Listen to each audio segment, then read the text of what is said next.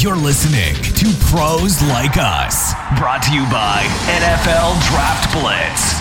And now, without any further ado, here's Alex and Lou.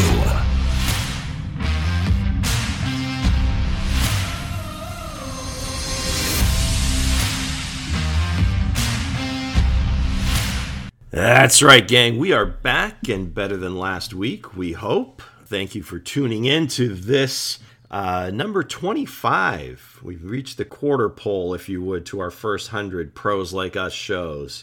So we don't have a guest this week, so joining me, as always, co-host Alex Kaptov. Alex, how you doing this week? What's going on? What's going on, Lou? I'm just, it's been a fun weekend. Obviously, we'll talk about the Final Four later on, and we'll hit on some football stuff. We'll talk about the Bengals, and then we'll talk about the big Sam Darnold trade, obviously, and we'll see what you think about it. Let's start with Aaron Rodgers, because it seems like it seems like he's ready to trade the NFL for something else. Yeah, absolutely. Well, never a dull moment, of course. You know, like you've mentioned, the Darnold trade. But this week, and I think we're 2 shows in as we record on Wednesday, there have been 2 shows where Aaron Rodgers, number 12 for the Green Bay Packers, is hosting Jeopardy! I guess he's always been a fan of the show, had huge respect for Alex Trebek, and here he is. He's a smart kid. I mean, obviously, we all know Cal grad, if you would. Not only does he want to just do this guest host spot, but he was talking afterwards in several shows, and anybody that would listen, that he'd be interested in doing this full time. Furthermore, he's not ready to step away from the Packers at this point. He could certainly work it into his schedule. 50 separate days during the course of the year, recording 5 shows a day. They could get it done. It's an interesting story. I watched the first 2, and he seems to be, again, pretty sharp dude, pretty quick-witted and so forth.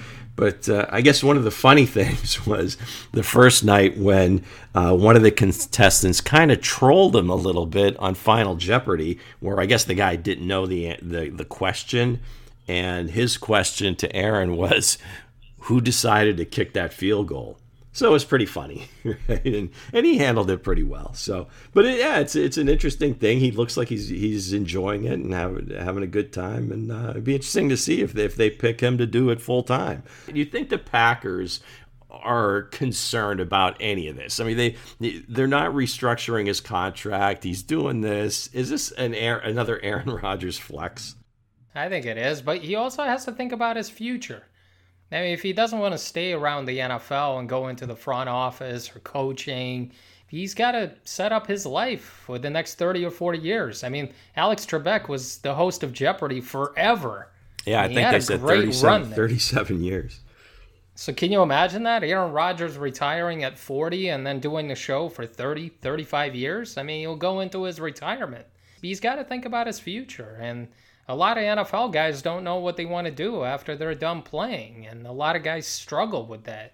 Some go into business, some are successful, and some don't know what to do with their money. It seems like Aaron Rodgers, has a pretty good idea that he wants to become a host, and maybe that could lead, the Jeopardy hosting job could lead to something else. I mean, you never know. Look at Strahan. He's got about 12 jobs, right?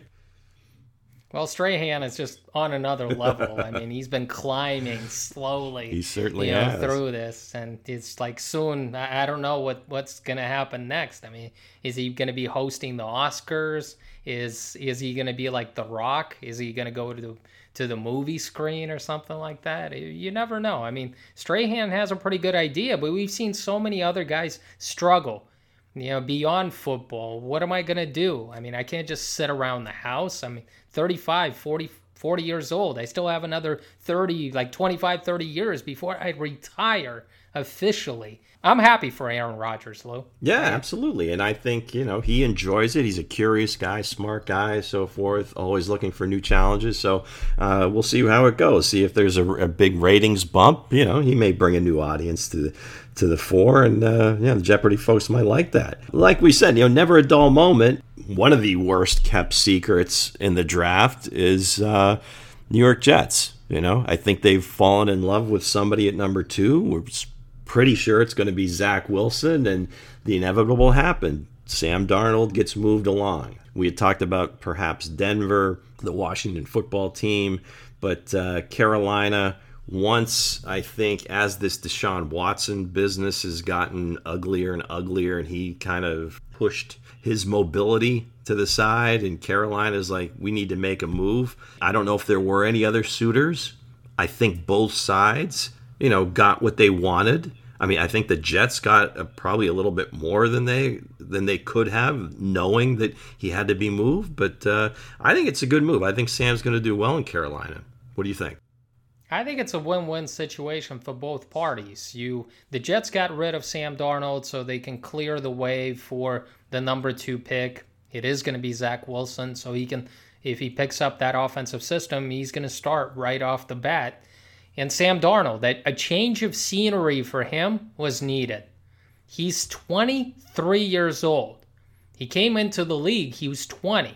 He didn't have a coach that could communicate things to him. Adam Gase is not the easiest person to get along with, and that marriage didn't work. He also didn't have the weapons. He didn't have an offensive line. He didn't have a running game. He didn't have the wide receivers. And the one year when Robbie Anderson they seemed to have good connection. Robbie Anderson almost went for 1,000 yards that one year, and the Jets didn't re-sign him. Robbie Anderson bolted for the Carolina Panthers. Now they get reunited with his favorite weapon. He has Christian McCaffrey, Lou. That's huge. That's something that Teddy Bridgewater was missing last year. He didn't come to Carolina without having the thought in his mind that Christian McCaffrey was going to miss the entire 2020 season. Now he gets him healthy. Sam Darnold can check it down to Christian McCaffrey 100 times during the season, and nobody is going to, look upon that. And now he gets to work with a very energetic, very detail-oriented Matt Rule, and he gets a chance to work with Joe Brady, who is this, genius offensive coordinator who helped Joe Burrow have that sensational 2019 season, which propelled them to be the number 1 overall pick by the Cincinnati Bengals. This is the best situation for Sam Darnold. If he can't succeed here, you can forget about him, because this is his opportunity. And if Joe Brady is able to, get a good season out of Sam Darnold, then Brady is going to get a head coaching job in 2022. He was already interviewed for some jobs, but if he can work this miracle, so-called miracle, but I think the Panthers need to address their offensive line, but I like their weapons. DJ Moore, Robbie Anderson, David Moore, and then I already mentioned Christian McCaffrey. That's a pretty good start. Darnold can't succeed there, especially with when plays break down, he can make plays outside the pocket. He can throw the ball downfield, something they weren't able to do with Teddy Bridgewater last year. I love this move. I think the Panthers, they realized that they weren't going to get the quarterback that they wanted because the top 4 guys are going to be gone. And this is the next best thing. I love the move. I really do. Well, I think especially for Sam, because again, like you said, he's still very young. The weapons, and we've talked about this over many of our shows, is where you land as a young quarterback. And we normally talk about this, with guys being drafted, but Sam being 23, this could be like him getting drafted again, right? And where you land. So it seems like the other pieces are in place. Now, are they a perfect team? Do they have no holes? No. But they're certainly not the mess that he went to when he went to New York. You mentioned Matt Rule. To me, he seems like more of a teacher. And I don't know if that comes from just because he's recently from college, and a lot of those guys on his staff come from college, but I know that from, following Andy Reid for at least the last 7 years, and even a little bit in Philadelphia, that he's constantly stresses being a teacher and all the people on his staff being teachers, which means they're developing players, where I don't think anybody has mistaken Adam Gase as a developer of players at any stretch. I can't think of anybody that has anything positive to say about Adam Gase. I don't know. I mean, in forever, I think the only... Except for Peyton Manning. Except for Peyton Manning, right? Peyton had a good experience with him, but he's Peyton Manning. I think he knew how to play before he got to Adam Gase. So all those things kind of line up. And I think when Matt Rule, I think he had interviewed for the Jets job around the same time, right before they hired Adam Gase. And from what I'm reading and what I'm hearing, he hit it off pretty well with Sam. And both were very excited about the possibility of working together. So here now they get, that comes a little bit further down the road. Sam's got some scars, so maybe that's good. He's gotten that out of his system. But everything you mentioned, absolutely, no question at all. But one of the interesting things is when I saw, a little bit of a press conference when Fitterer, and again, it's lying season, so you can't believe anything these guys say, but doesn't take us out of selecting a quarterback at number 8, which just is whatever. Okay, let's see what happens there. But with that number 8 pick now, you can maybe add one of those shiny new toys if a Kyle Pitts falls, or at very least one of those top wide receivers might be available. The situation, I think, is going to continue to get better, and the fact that this coaching staff is young, willing to develop. You mentioned Joe Brady, the kind of Sean Payton type system, which I think, again, Darnold is going to excel in. I think he's going to do very well. Is he going to be a superstar? That remains to be seen. But I think he's going to be, at very least, an above-average quarterback in this league to that potential. The ceiling, I think, is still very high for Sam. He was supposed to be the savior for the New York Jets when they picked him at number 3. I remember the owner gloating about it and saying that, hey, we picked Darnold. He's going to be the next Joe Namath. And they never surrounded him with any weapons. I mean, how do you expect a quarterback to win if you don't do anything to protect them at least? I don't care about, you don't surround them with a good running game or any pass catchers, but you don't even give them an offensive line. You don't even give them a chance. The Jets didn't have a good defense a lot of those years that Darnold was there. So that was always laughable to me. When teams draft a quarterback early and expect them to be this magic man. It's one thing when you're in your 30s. You've already been down this road before. Maybe you can insert, a so-called veteran, and he can do some things because he's been in the fire before. But how do you expect a rookie? The expectations are at an all-time high. Surround him with weapons. Well, Darnold goes to the Panthers. Now they have weapons around him. We'll see if he can get it done, because a lot of people have given up on Darnold. I have not. I think this is as perfect of a situation as it could get for him.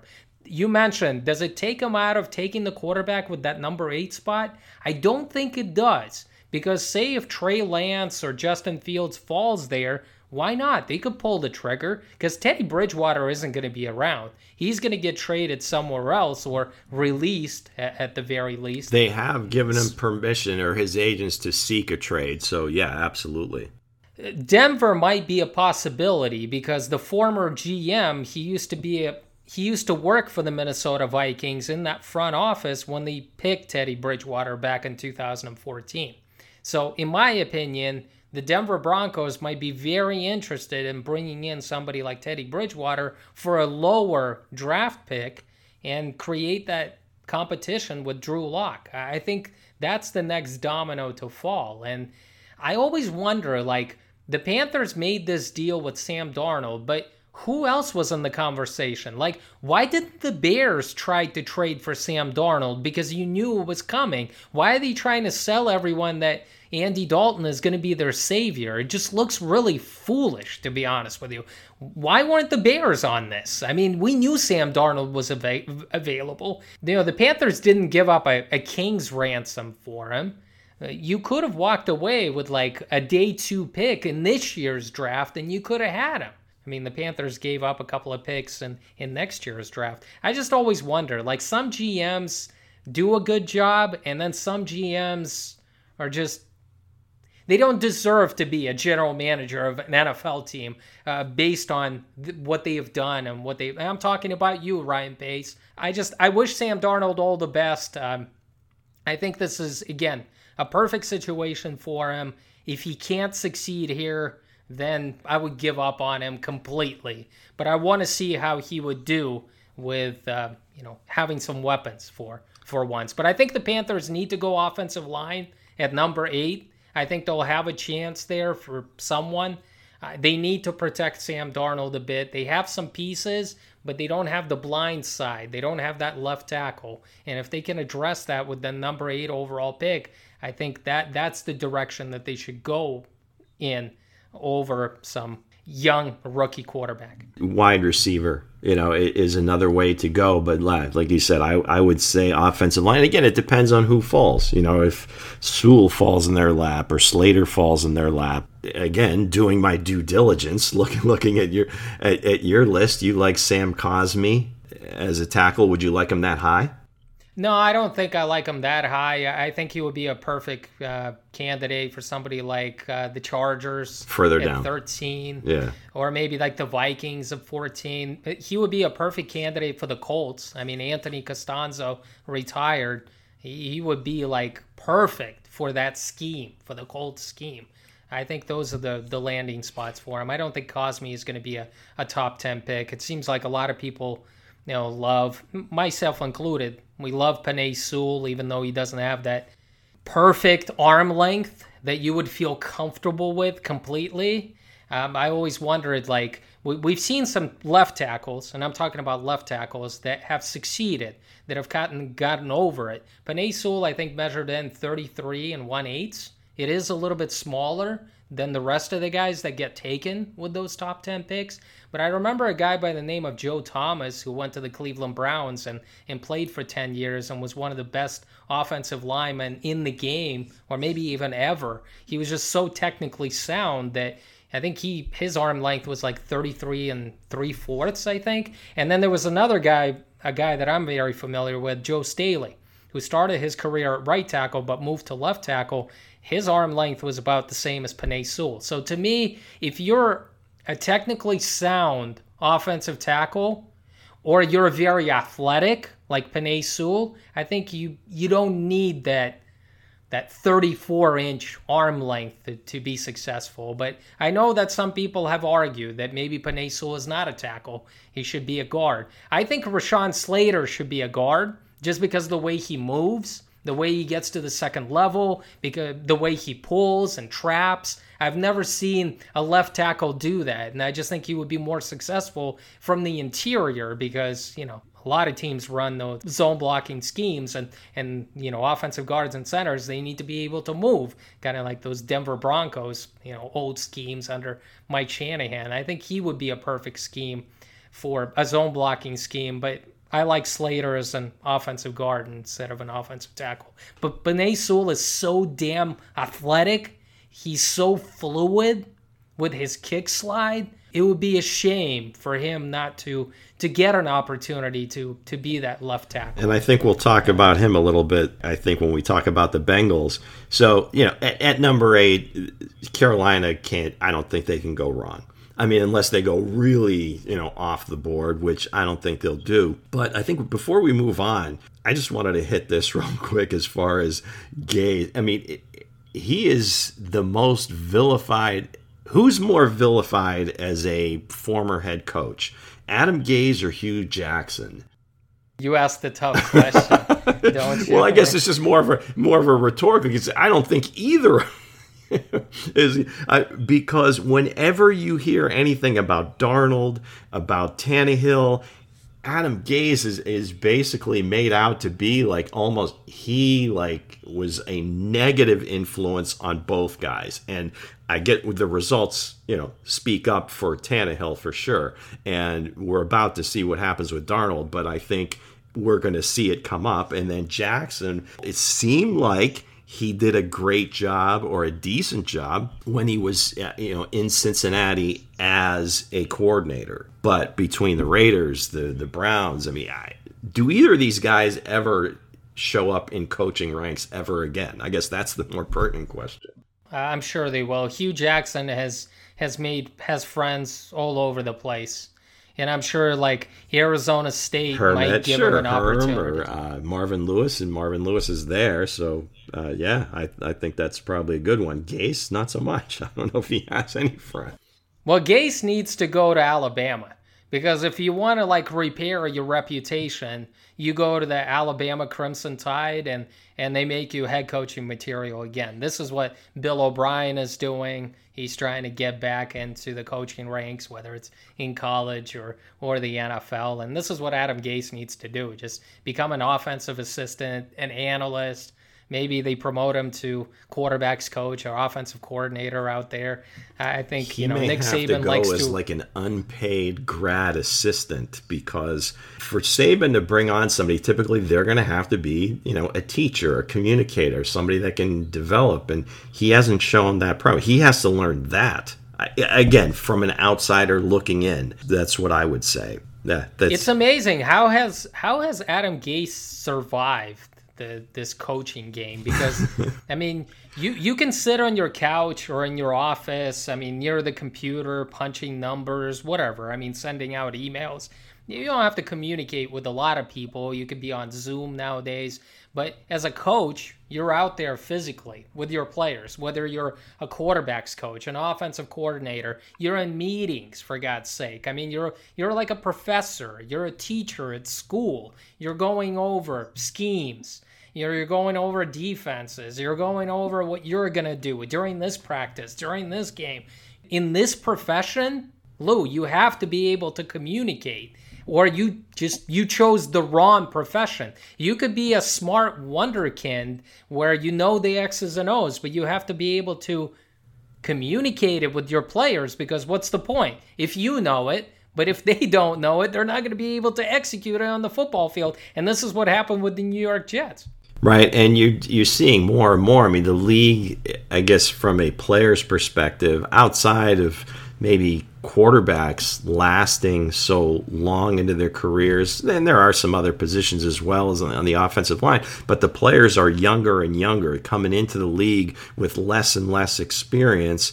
You have to kind of be that conduit from the college setting to the NFL. They've changed. The game is leaning more towards the college game to facilitate that, so guys can play sooner. You look at teams, they're all trying to get younger. So with younger players, you need, that communicator, teacher type. And again, I keep pointing back to Andy Reid because I listen to everything he says. And maybe I'm drinking the Kool-Aid, but he does preach that, and everybody he hires brings on his staff, as well as developing their coaches, developing players, teach, and that. So the NFL, and you know this, it's like a recycled factory. It really is, because guys get second, third chances. I mean, sure. It doesn't really matter. Yeah. They never bring in like outside guys. It happens very well, rarely. Well, they do, but it's slow in coming when you have the majority of people that have been in and around for a while, and they typically hire people that they know. So, yeah, I think you're absolutely right. It's like a GM. He can fail in one place. In second place, he's still going to get a job somewhere. Maybe not as a GM, but as a college scouting director or a pro scouting director. Same thing with coaches. I mean, Adam Gase, you talk about this, but he's failed with the Miami Dolphins, and he failed to develop a quarterback who went on to the Titans and had a great couple of years under Arthur Smith. So that says something. And then he goes to the Jets, and the Jets were like willing to not even talk to anybody else. I mean, Gase was their number one target, and they played him in the division twice a year. So they knew what type of guy he was. I mean, this wasn't like some foreigner coming in. It always amazes me. It's not about what you know, but it's about who you know. And unfortunately, the NFL works exactly like this, because I always criticize GMs who don't know what the hell they're doing, but yet they keep getting a second job, a third job, and they just keep staying around. But it's fairly obvious that they haven't figured it out. They haven't gotten smarter. Usually when you get fired the first time, you take away some lessons. You start thinking what you did wrong. You start to analyze yourself. Like, if I get a second job, that I'll do it all differently. What did I do wrong? You write some things down. You kind of just stare yourself in the face a little bit because you want to get back into it a second time, whether it's a head coach or a GM. You want to prove to the entire world and to yourself as well that you can get it done. But it seems like some guys just never learn. All right, so what we do know about the Bengals is they're sitting there with the 5th pick. Pretty sure they've got their quarterback of the future, as long as we'll see how he comes back from this injury, but as all signs point to Joe Burrow being the guy.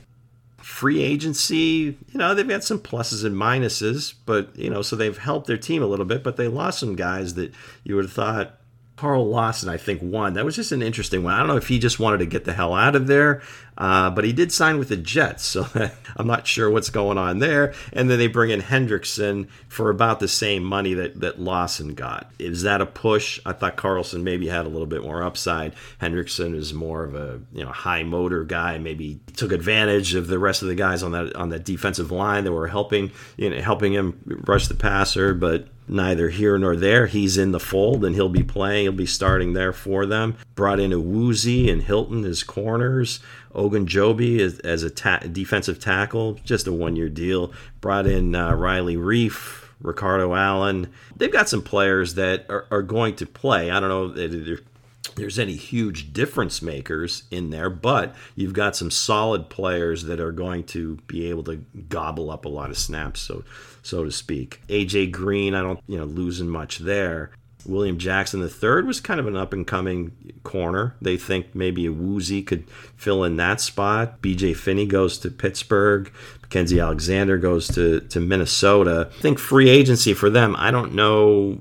Maybe they come out just a little bit ahead of where they were. Players they gained versus players they lost. A lot of things going on. Obviously, a lot of holes. They're sitting at 5.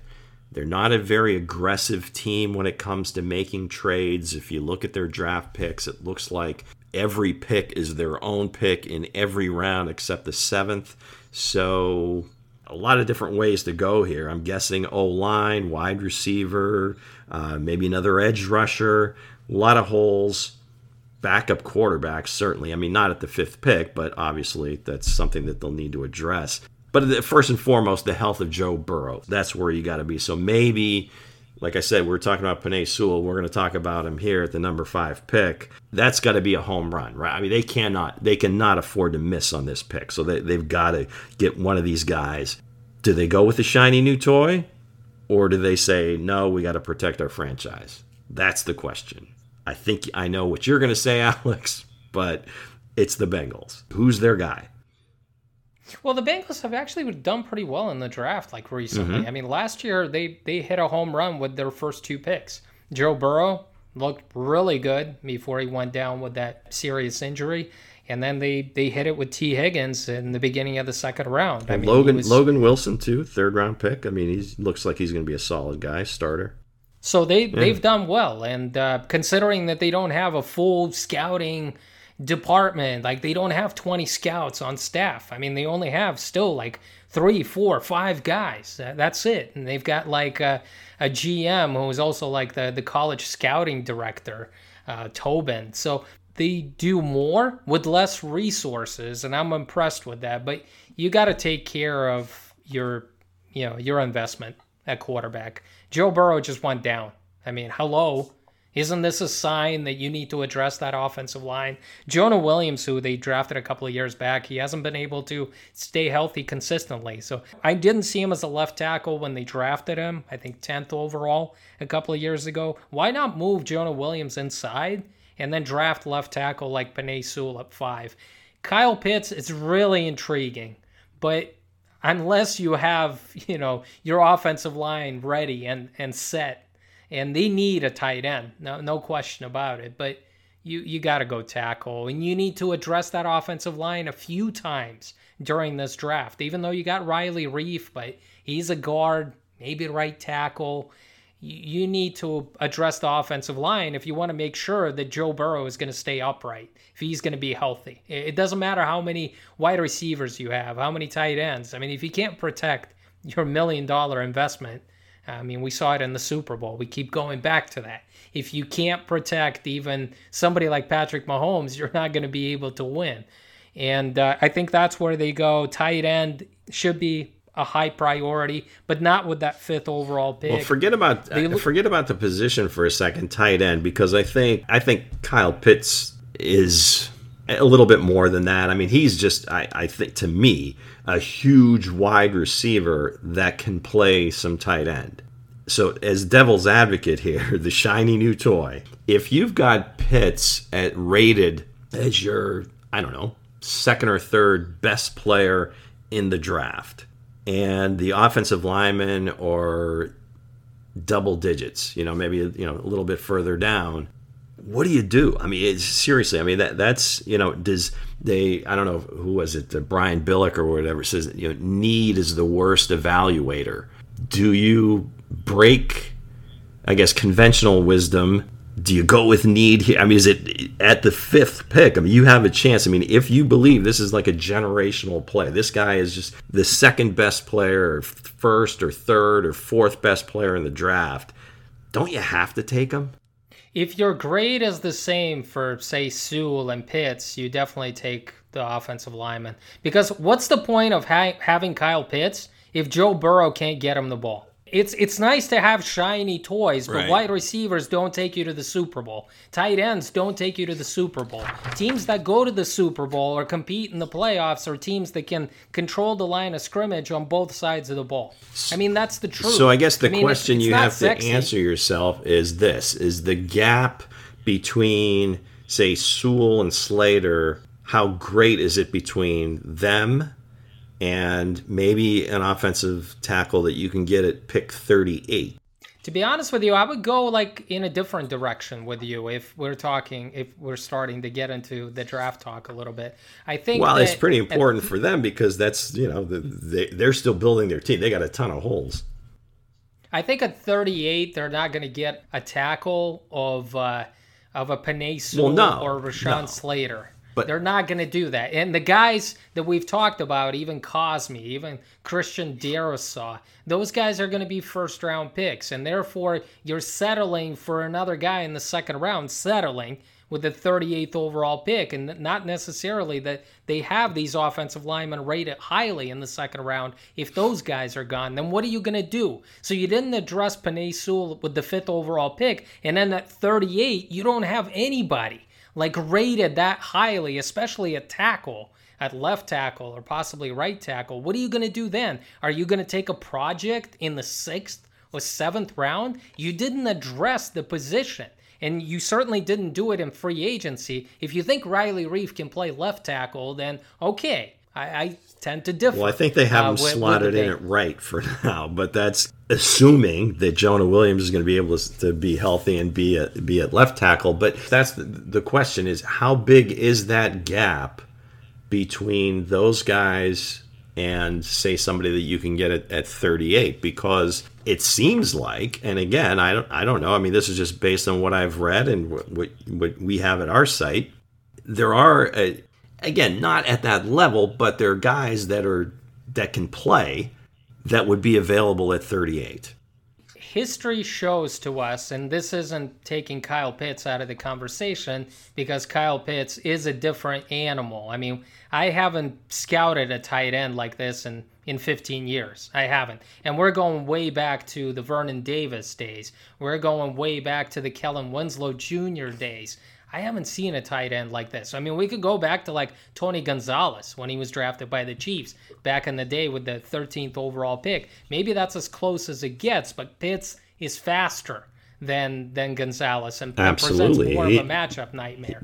You know that. Yeah, I mean, they can line hit. You can line that kid up anywhere. I mean, it doesn't matter who covers him; it's a mismatch problem. So I guess that's the debate, and I guess the dilemma that it faces the Bengals, and it's a hard decision because I don't know, inside that room, okay, can we take one of these guys that's rated a little bit lower as a lineman at 38, coach him up, maybe not have the ceiling as somebody that Sewell or Slater may have, but can play well enough, and then we'll also have this weapon that nobody else has. I mean, outside of Travis Kelce or George Kittle, this is going to be a problem no matter who they play.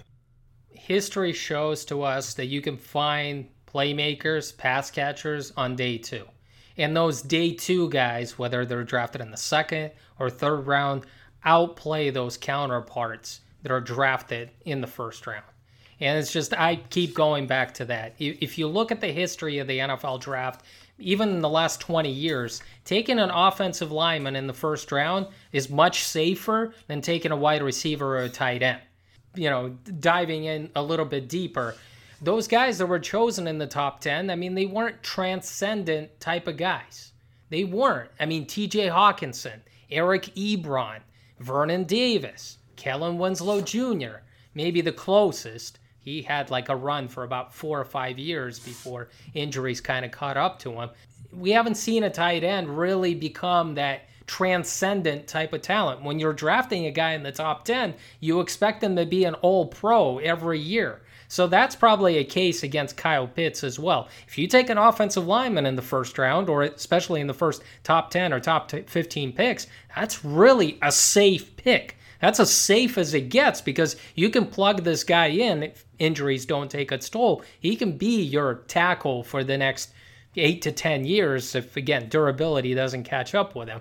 And you can find pass catchers on day 2. So even though I have Kyle Pitts as my number 2 player on the board behind Trevor Lawrence, and yes, I have him ahead of Zach Wilson. I have him ahead of Penei Sewell. But if I have a similar grade between Kyle Pitts and Penei Sewell, or is fairly close, I take an offensive tackle any day of the week. Even though, again, taking the best player according to your board makes more sense, but what's the point of that if Joe Burrow is not going to be my quarterback? If he's going to get injured in year 2, in year 3, injuries will take its toll. I need to protect my number 1 quarterback, and it starts with the offensive line. And if I can get an offensive lineman in the 1st round, if I can get an offensive lineman in the 2nd round, if I can get an offensive lineman in the 3rd round, I'm going to repeat it because that's what the Colts did when they got in trouble with Andrew Luck. When Andrew Luck was getting injured every year, you know what? Ballard stepped in,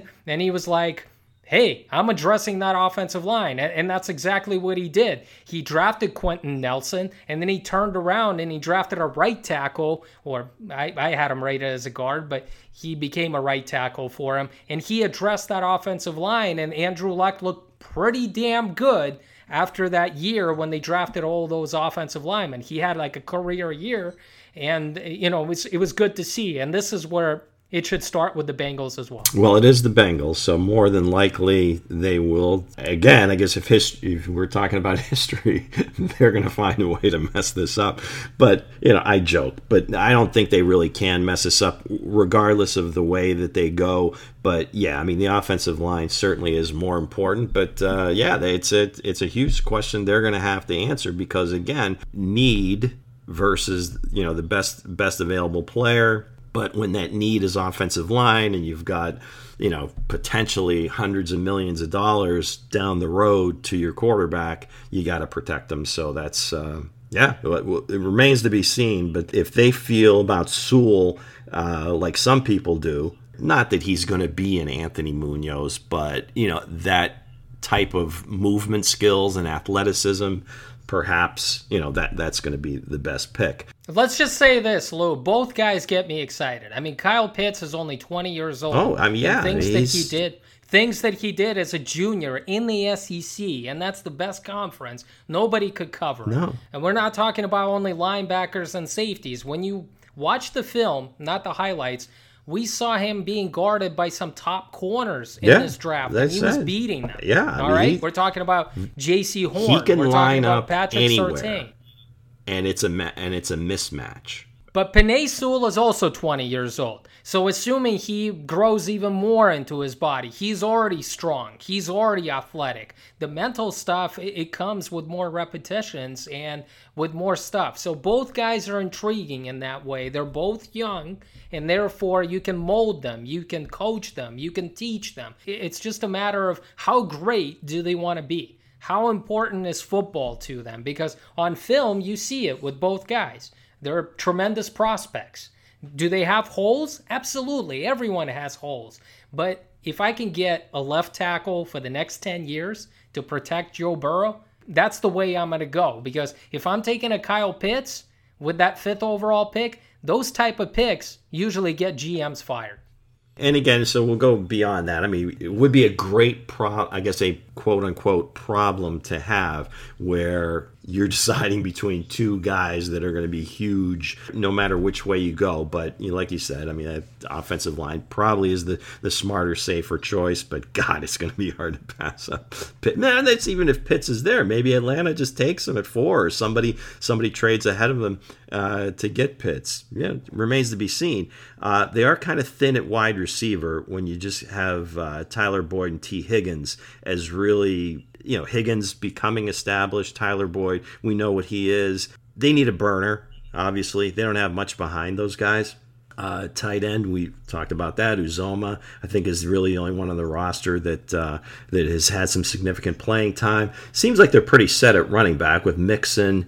Jesse Bates at free safety, I think, is turning into a good player. I mentioned Logan Wilson earlier, was one of their draft picks last year that I think they're high on. So, those are some areas where they're going to need a lot of depth and a lot of any position. They can't go wrong.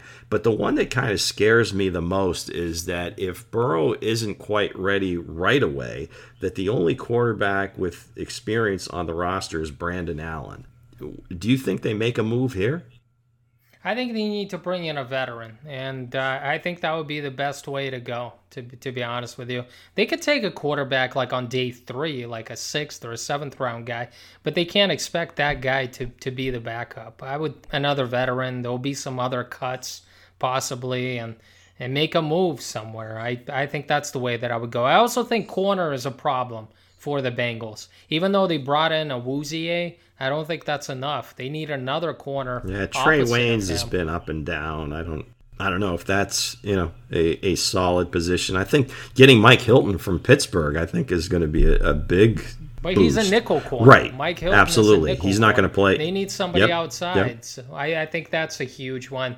I think also, bring in another defensive lineman out there to give you some more flexibility. And yeah, they put some money. They put some money in DJ Reader, Hendrickson, obviously. Ogunjobi's just a 1-year deal, and then they have Sam Hubbard. Again, not much past that. And if this league has shown us anything, you're going to need a rotation of 5 or 6 guys at minimum, right? Yeah, absolutely. I mean, you need to have defensive linemen out there. You need to rotate them because, I mean, those guys are not going to play like a high snap count. Even if they get Pitts or they get Penei Sewell and they have a good draft. I mean, can you imagine in that division, the Bengals, winning more than like 5 games, even with a healthy Joe Burrow? They were in some close games. The division, I think, is in flux right now, but in a good way. I mean, the Browns are getting much better, and we'll see when we do our predictions, if you would, as we get closer to the season, that Cleveland's going to be near the top of that division, or they'll be selected. I mean, they certainly have the most talent, I think, roster-wise. I mean, Baltimore is going to be a problem as long as Lamar Jackson is healthy. Pittsburgh, that's the question mark. I mean, and that's the one that I think maybe Cincinnati has to point to over the next couple of years is leapfrogging them to get out of the basement. Because, it's going to take, I think, a few more drafts or free agencies for them to really go head-to-head with Baltimore and Cleveland, although they did play Cleveland pretty tough, and they always do in the 2 games they played them this year. So, yeah, I mean, it's going to be hard. They're going to have, arguably, again, we'll see if he continues to develop as, Joe Burrow could turn out to be the best quarterback in the division at some point. Not sure if how much better Baker Mayfield is going to get. Lamar, I think we're seeing kind of where he goes. He may still continue to develop as a passer. I don't know. But Burrow certainly has the traits and has shown the ability when he was healthy to be that guy. A lot of steps they have to take to even come close to contending. But I think the first one is perhaps it may even be this year, be able to leapfrog the Steelers. Yeah, there it is. I said it. All right, interesting that you said it. I think they're still going to finish fourth. Oh, yeah. In this division. But they got a chance. I think they got a chance to do what? To leapfrog and finish 10, third. And then Pittsburgh maybe goes 5-11. I don't see that happening. I think the Steelers are going to address the running back position. I think they're going to try to rely on the running game a little bit more instead of Ben, throwing it 45 or 50 times a game. Last time the Bengals had a winning record, by the way, 2015. When they went 12-4. And who was the quarterback? Who was the quarterback? Andy Dalton. That's right, the Dalton. Red Rifle. Unbelievable. Bears fans, there you go. You got some hope.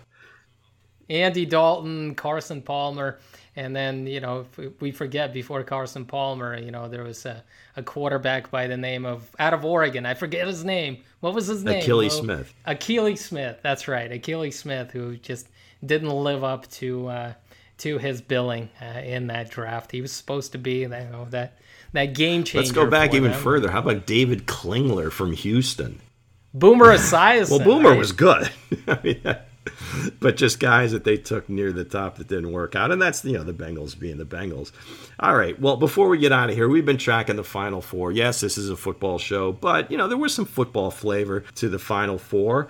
It looks like the big bad bully that we thought Gonzaga was going to be, the Gonzaga Invitational Tournament, turned out to be the Baylor Bears. They just came out and just dusted the two teams that they played. They're just tougher, quicker, faster. And then on top of that, they shot threes, and they were the number one shooting three-point team in the country throughout the year. So Houston, they just leveled, and both games. I mean, they were like a heavyweight fighter. They just came out, punched those teams in the mouth, and I think I'll invoke Mike Tyson here, is everybody has a plan until they get hit in the mouth, and then everything goes to hell. Neither team really recovered from that opening flurry, if you would, and it was just an amazing display of in-your-face defense and three-point shooting and just everything else. I mean, that was pretty much a dismantling of a Final Four. Baylor Bears. There you have it. I picked the Baylor Bears. I mean, we did the prediction before even the tournament started. I said it was Baylor, and it turned out that way. Not like a huge pick because they were one of the best teams, during the season as well. But I had a feeling that the battle-tested group was going to show up. And we saw different types of guys, but during the Final Four, they just obliterated Houston and Gonzaga, who was supposed to be this unbeaten machine. And I was worried, to be honest with you, and I'll tell you when I was worried, because Baylor crushed Houston. And when Gonzaga had that tough game against UCLA, they went into overtime, and Suggs hit that unbelievable three-point shot. I was like, oh my God, this is what happens. One team kills another team and walks into the final with an easy win, and the other team was battle tested. I mean, they went through it. UCLA pushed them to the wire, and they hit that last second shot to win it, the buzzer beater. And I was just like, oh, this is gonna propel Gonzaga to the final, and therefore they're going to win. So I started doubting myself there. But the way Baylor came out in the beginning, I mean, they stormed out to like a 9-0 run. They had a 10-point lead at halftime. And then it seemed like Gonzaga was creeping up a little bit, right? Coming into the halftime, it looks like they made a run, and you would think, okay, maybe in the second half they'll come out and they'll show their teeth. Well, Baylor came out and just punched them in the mouth again. So Scott Drew group, I mean, they've been through a lot. We could go way back to the early 2000s when, this program was in flux. I mean, just in flux when Drew took over this program, and he just built it up slowly, and here they are. They won their first national championship in their history. Yeah, well, it's hard to say. I mean, last year they didn't play the tournament, but they were pretty damn good last year as well. I mean, Davion Mitchell, Jared Butler, Maceo Teague, I mean, great shooters.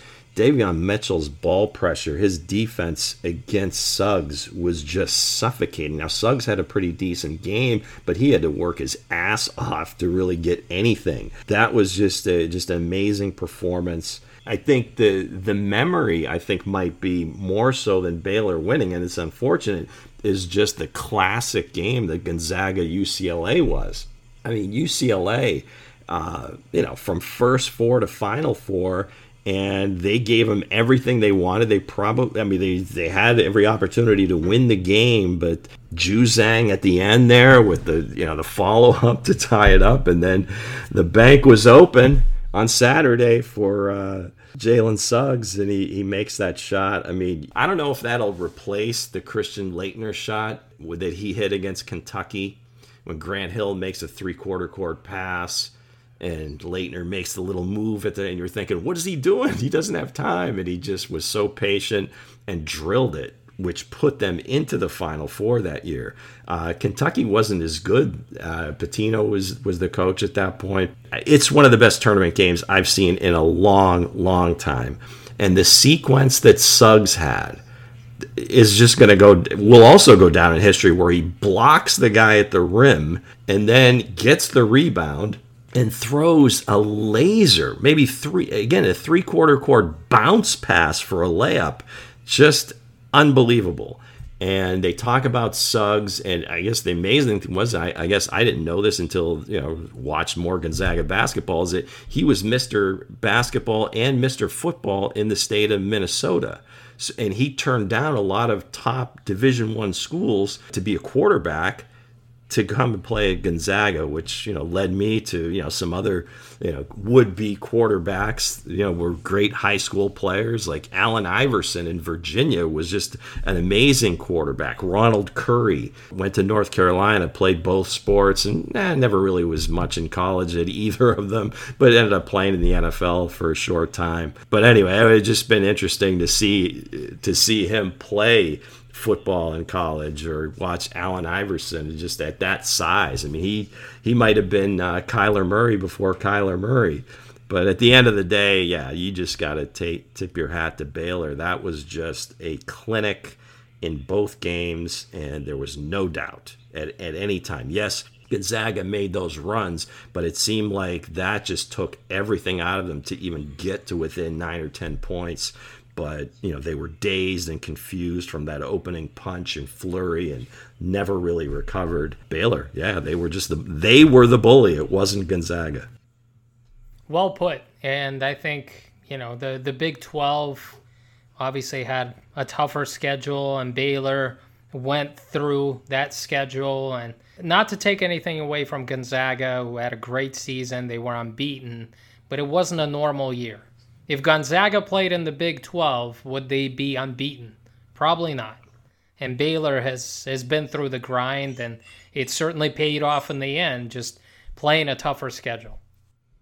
All right, gang, that is going to do it for us this week. Number 25 is in the books. We'll be back next week. Maybe there'll be another trade. Who knows? Number 4 is definitely in play in the NFL draft. And some of these quarterbacks are still moving. Maybe not the big names, but it'll still be interesting nonetheless. So for Alex, I'm Lou. Peace!